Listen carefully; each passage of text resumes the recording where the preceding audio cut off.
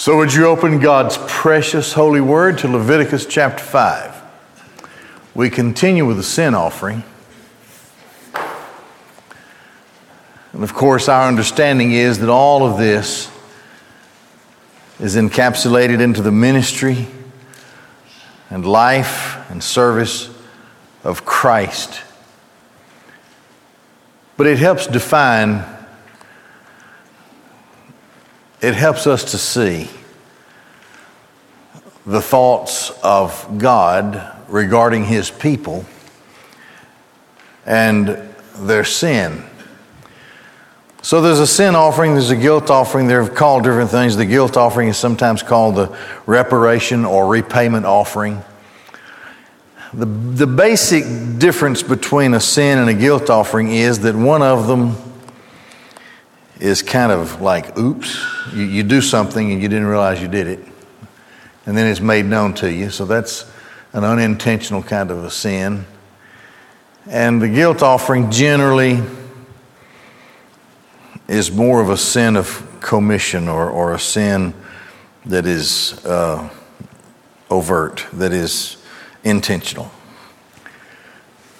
So we keep that in mind as we continue with the sin offering. If a person sins whereby he accepts an oath and he's a witness to some matter by seeing or knowing it and he doesn't testify, he shall bear his transgression. That's the first thing that we see in this chapter about a sin offering. This is more of a sin, and these are separated in this chapter because they're a little bit different than what the things that were mentioned in the previous chapter, but still come under the sin offering. He shall bear his transgression. It's a sin of omission. There are other laws in the Mosaic Code, and we'll get to them someday, whereby an Israelite has an obligation to testify in a case or in a matter. Well, here's a case where someone is a witness and he doesn't testify. Well, why is that?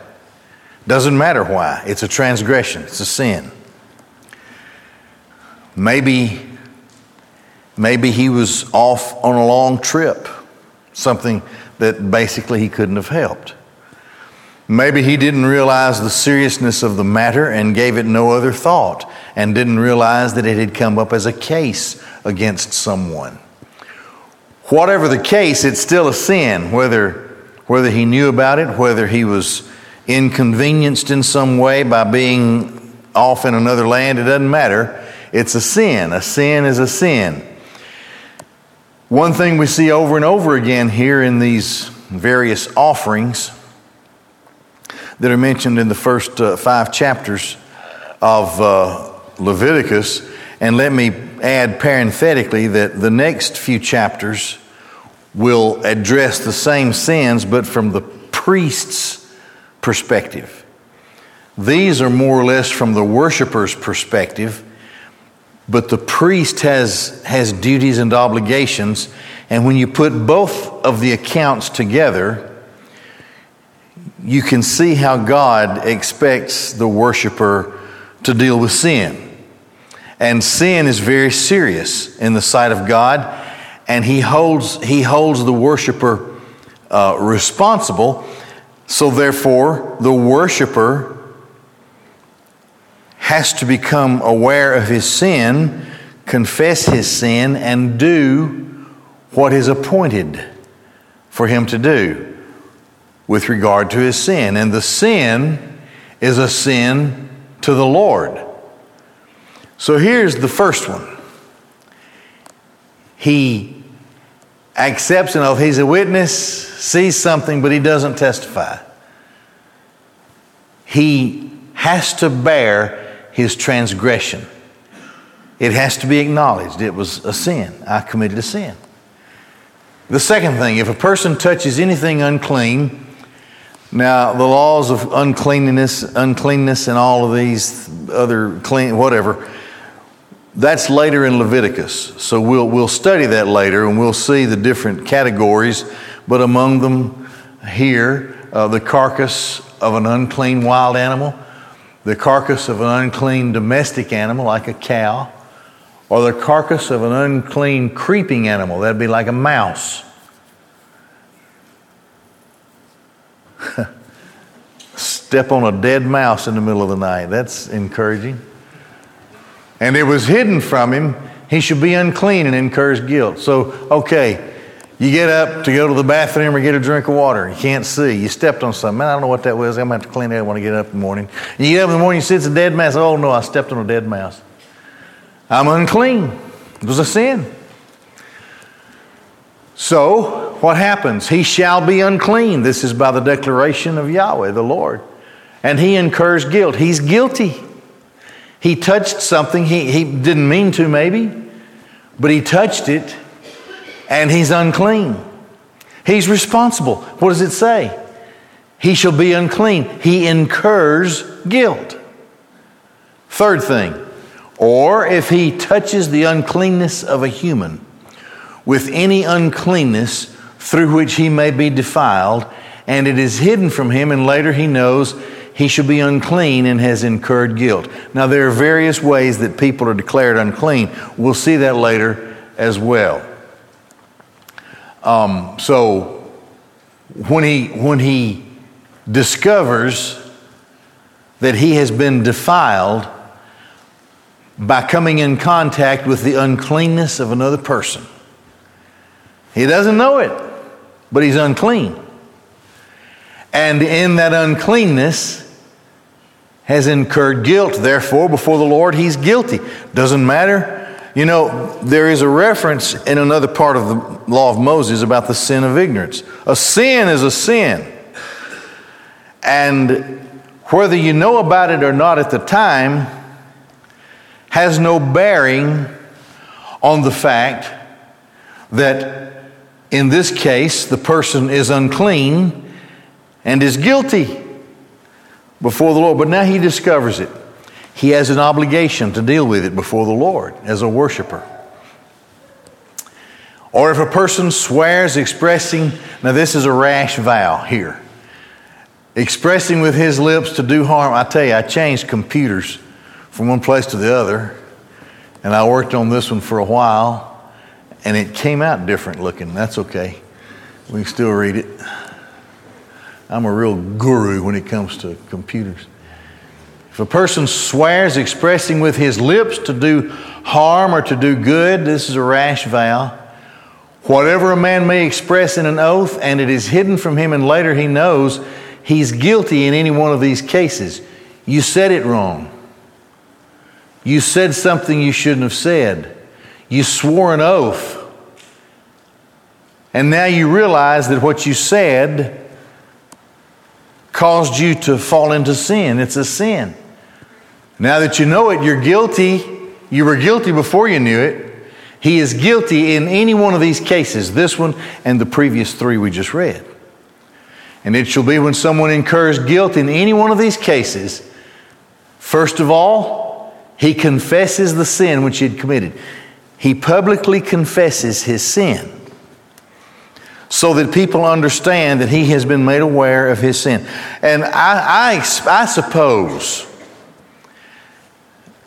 back in the days when this was written, in the days of Israel, this kind of thing probably happened all the time. I mean, it wasn't so much a source of embarrassment for the worshiper as it was a source for his declaration to try to be as true of a worshiper as he could be. When someone incurs guilt in any one of these cases, he shall confess the sin which he had committed. So he's specific with his confession. I did this, I didn't know I did it, but I did it, and it has been made known to me that I did it, and I recognize that I have incurred guilt because of it, and it has made me unclean. And this is the sin that I'm confessing, and I'm bringing an offering. I'm dealing with my sin before Yahweh. And he shall bring his guilt offering to Yahweh for his sin which he had committed, a female animal from the flock, either a sheep or a goat, for a sin offering, and the priest shall make atonement from his sin. So he deals with the priest. The priest has obligations and duties to help the worshiper and to assist in the sacrifice that he's to make, the offering that he's to make. If he can't afford a sheep, he shall bring as his guilt offering for that sin which he has committed 2 turtle doves or 2 young doves before Yahweh, one for a sin offering and one for a burnt offering. Now the sin offering is to deal with his sin. The burnt offering deals with his testimony. Now, Lord, that I have given this. Remember the burnt offering, we saw it sometime earlier. The burnt offering is offered by a worshiper who has already dealt with sin and guilt, the assumption is. So as far as in his mind, he stands before Yahweh as a servant who offers himself in the best way that he understands. His sins have been dealt with because of his previous offerings, sin or guilt. And now he stands before Yahweh as a forgiven, purified worshiper. And so the burnt offering, after the sin offering is made, the burnt offering is made, and the burnt offering is flayed open. I mean, there's all of the entrails coming. Everything on the inside of that offering is exposed so that nothing is hidden. And the burnt offering is to say to Yahweh, as far as I can see as a worshiper, I stand here in the state of forgiveness, having dealt with sin and guilt. And now I offer myself in service to you, not hiding one thing. I'm not hiding any other sin. There's nothing of which I'm aware. I'm giving myself now completely and totally in service. And the burnt offering then is offered. He shall bring them to the priest, who shall first offer up that bird which is designated for the sin offering. He shall cut its head by piercing with his nail opposite the back of its head, but he shall not separate it. There was a technique that they could use to kill the bird without making an injury that would make it an unacceptable kind of offering. So he shall not separate it. He shall sprinkle from the blood of the sin offering on the wall of the altar. The remainder of the blood shall be pressed out onto the base of the altar. It is a sin offering. He shall offer up the second one as a burnt offering according to the law. Then thus the priest shall make atonement for him from his sin which he had committed. He shall be forgiven. It doesn't matter what your economic state, your social status, how rich or poor. You would bring the best that you could afford to bring. And the Lord knew it. You would do it to the Lord, and you would know that the Lord would know that you're not holding anything back. This is the best I can do. So anyone in the community was able and capable of coming before Yahweh and dealing with sin and then offering that burnt offering so that he could show to Yahweh and the congregation and to the priest that he's not holding anything else back. He's not aware of any other sin, and everything here is being dealt with. So when that happens, what happens here? Atonement is made for him. He's forgiven. It's a declaration. You are forgiven. You know, is it 1 John 1:9? If we confess our sin, he is faithful and just to forgive us our sin and cleanse us from all unrighteousness. This is the desire of Yahweh for his people to recognize that we are sinners. We are sinners, and in the way that he prescribes, our sin has to be dealt with. Now we could go through, we could perhaps go to the book of Hebrews, for example, and then take the events of the life, death, burial, and resurrection of Christ. We could compare all of these things. That would take us forever to do that, but suffice it to say that Christ is our great sacrifice.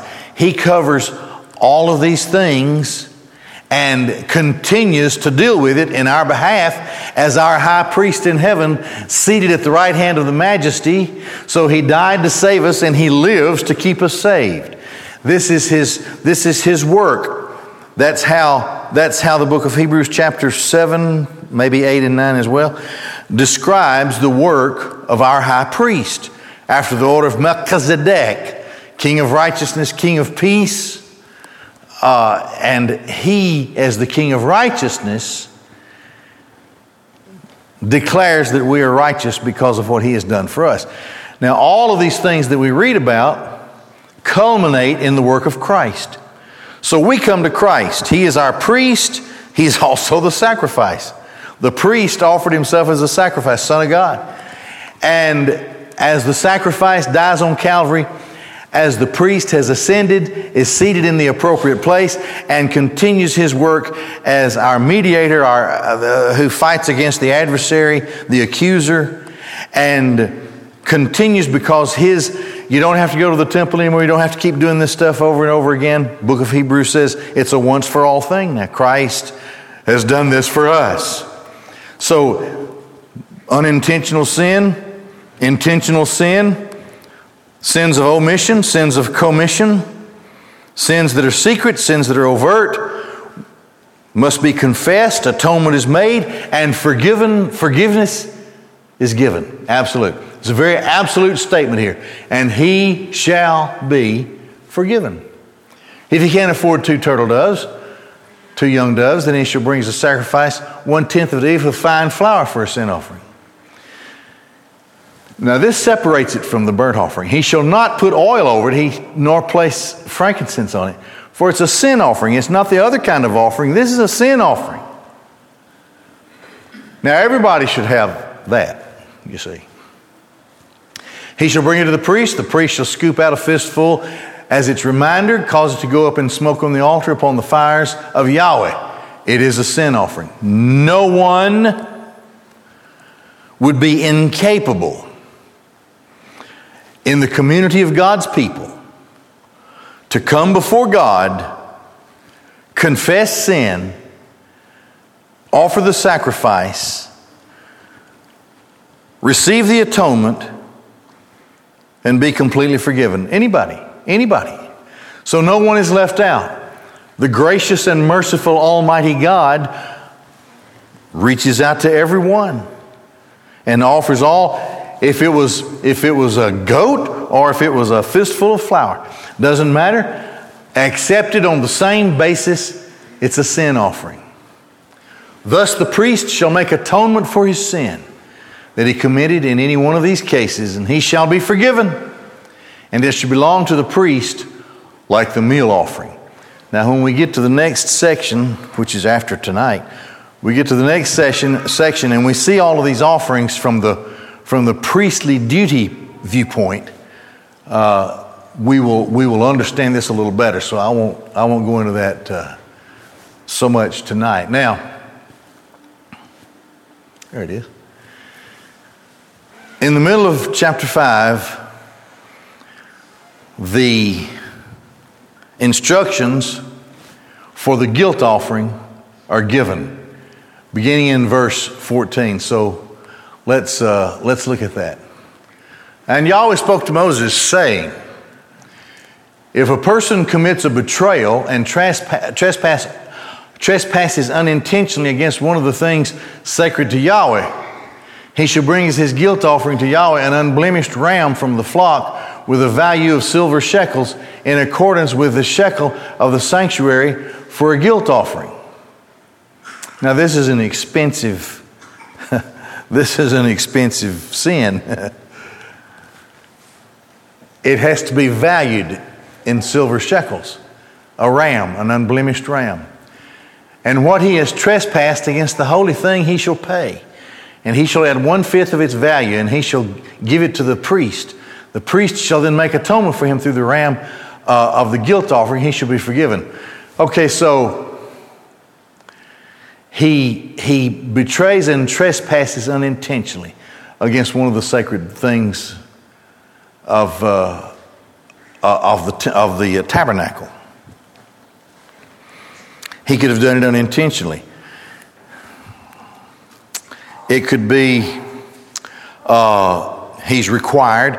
There is the law of the tithe, for example, and the tithe is explained. There's the law of the first fruits. That's explained. Maybe maybe he doesn't do it right or whatever, and it's made known to him. Well, this was a serious thing. And I'll tell you where it says, it says that this is holy to the Lord. It's because a major reason is, of course, the major reason is that the worshiper is expected to be obedient. But from the things that are the first fruits, the tithe, and the other things that we'll see them listed later on in the law, those things support the work of the tabernacle, including payment to the Levites. Now the Levites, the Levitical priesthood, were separated and set apart from all the other tribes. They couldn't own land, for example. When they get to the promised land, they have cities, they have Levite cities where the Levites would live. But they don't own land. They had a special set of instructions. They couldn't have their own land, so they couldn't produce their own work. They couldn't produce their own income. But Yahweh provided for them. And the process of bringing the offerings into the tabernacle, that process is clearly identified later in the law. And it's a requirement. It's expected from the people. God declared that it was a holy thing. And if they didn't do it, it was serious. And therefore, it was an expensive thing. If a person sins and commits one of the commandments of Yahweh, which may not be committed, but he does not know, he's guilty, he shall bear his transgression. He doesn't know that he broke one of the commandments. For example, and I've used this illustration quite a bit. Suppose they had Facebook in those days or email. And something comes up. And it's an article that you know has to be true. And it inflames you. And you share that thing. Later it's disproven. Well, what did you do? You bore false witness, right? Oh, I didn't mean to. Well, you did, though. Or you forwarded an email that wasn't true. Something like that. Well, it wasn't that way in that day, but you get the point. Something could have been repeated, whatever. Didn't realize that he was committing a sin against the commandments of Yahweh. But he's guilty. He shall bring an unblemished ram from the flock, the value for a guilt offering to the priest. The priest shall then make the atonement for his unintentional sin, which he committed and did not know. He shall be forgiven. It is a guilt offering which he has incurred. It's guilt before Yahweh. So in this case, it goes up a notch in this part, in this particular offering. And Yahweh spoke to Moses, saying, if a person sins, betraying Yahweh by falsely denying to his fellow concerning a deposit or money given in hand, or an object taken by robbery, or he withheld funds from his fellow, or he found a lost article and he denied it and swore falsely regarding any one of all of these cases whereby a man may sin, and it shall be when he has sinned and is guilty that he shall return the article which he had robbed, or the funds which he had withheld, or the item which had been deposited with him, or the article which he had found, or anything else regarding which he had sworn falsely, he shall pay it with its principal, adding its fifths to it. He pays with interest. And he shall give it to its rightful owner on the day he repents for his guilt. He shall then bring his guilt offering to Yahweh, an unblemished ram from the flock with the same value for a guilt offering to the priest.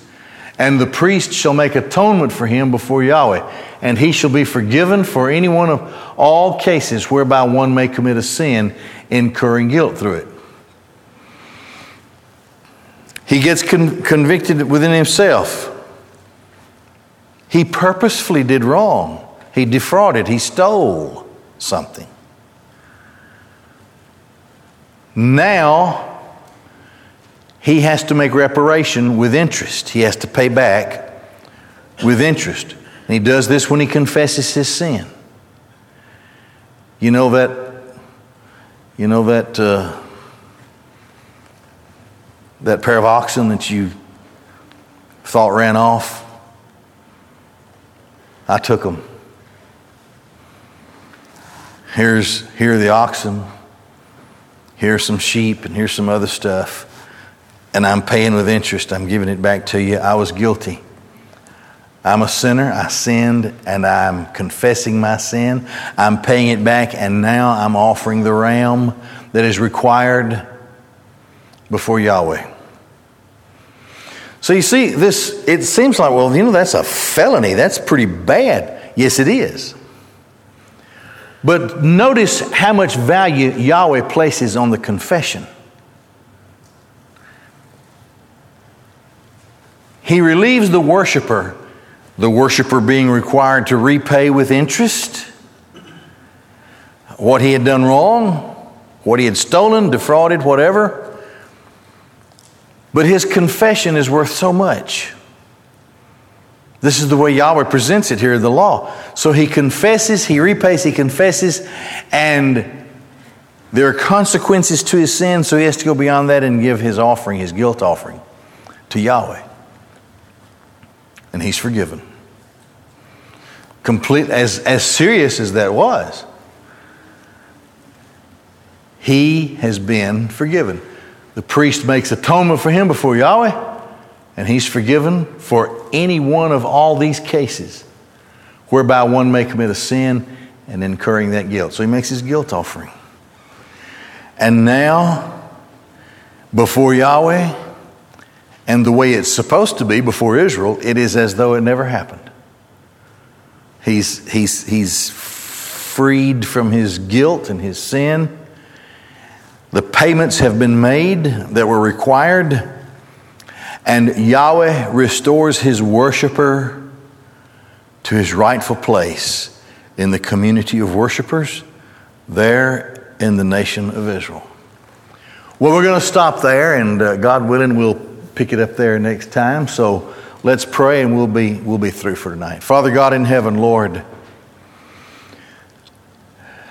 your word helps us to understand the gravity of sin and how you're always mindful of it in our lives. And the great obligation that we have to confess, to repent, to seek atonement and be forgiven. Oh Lord, thank you for Jesus, our Savior, who died to save us, who lives to keep us, and who's coming again for us. In his name we pray. Amen.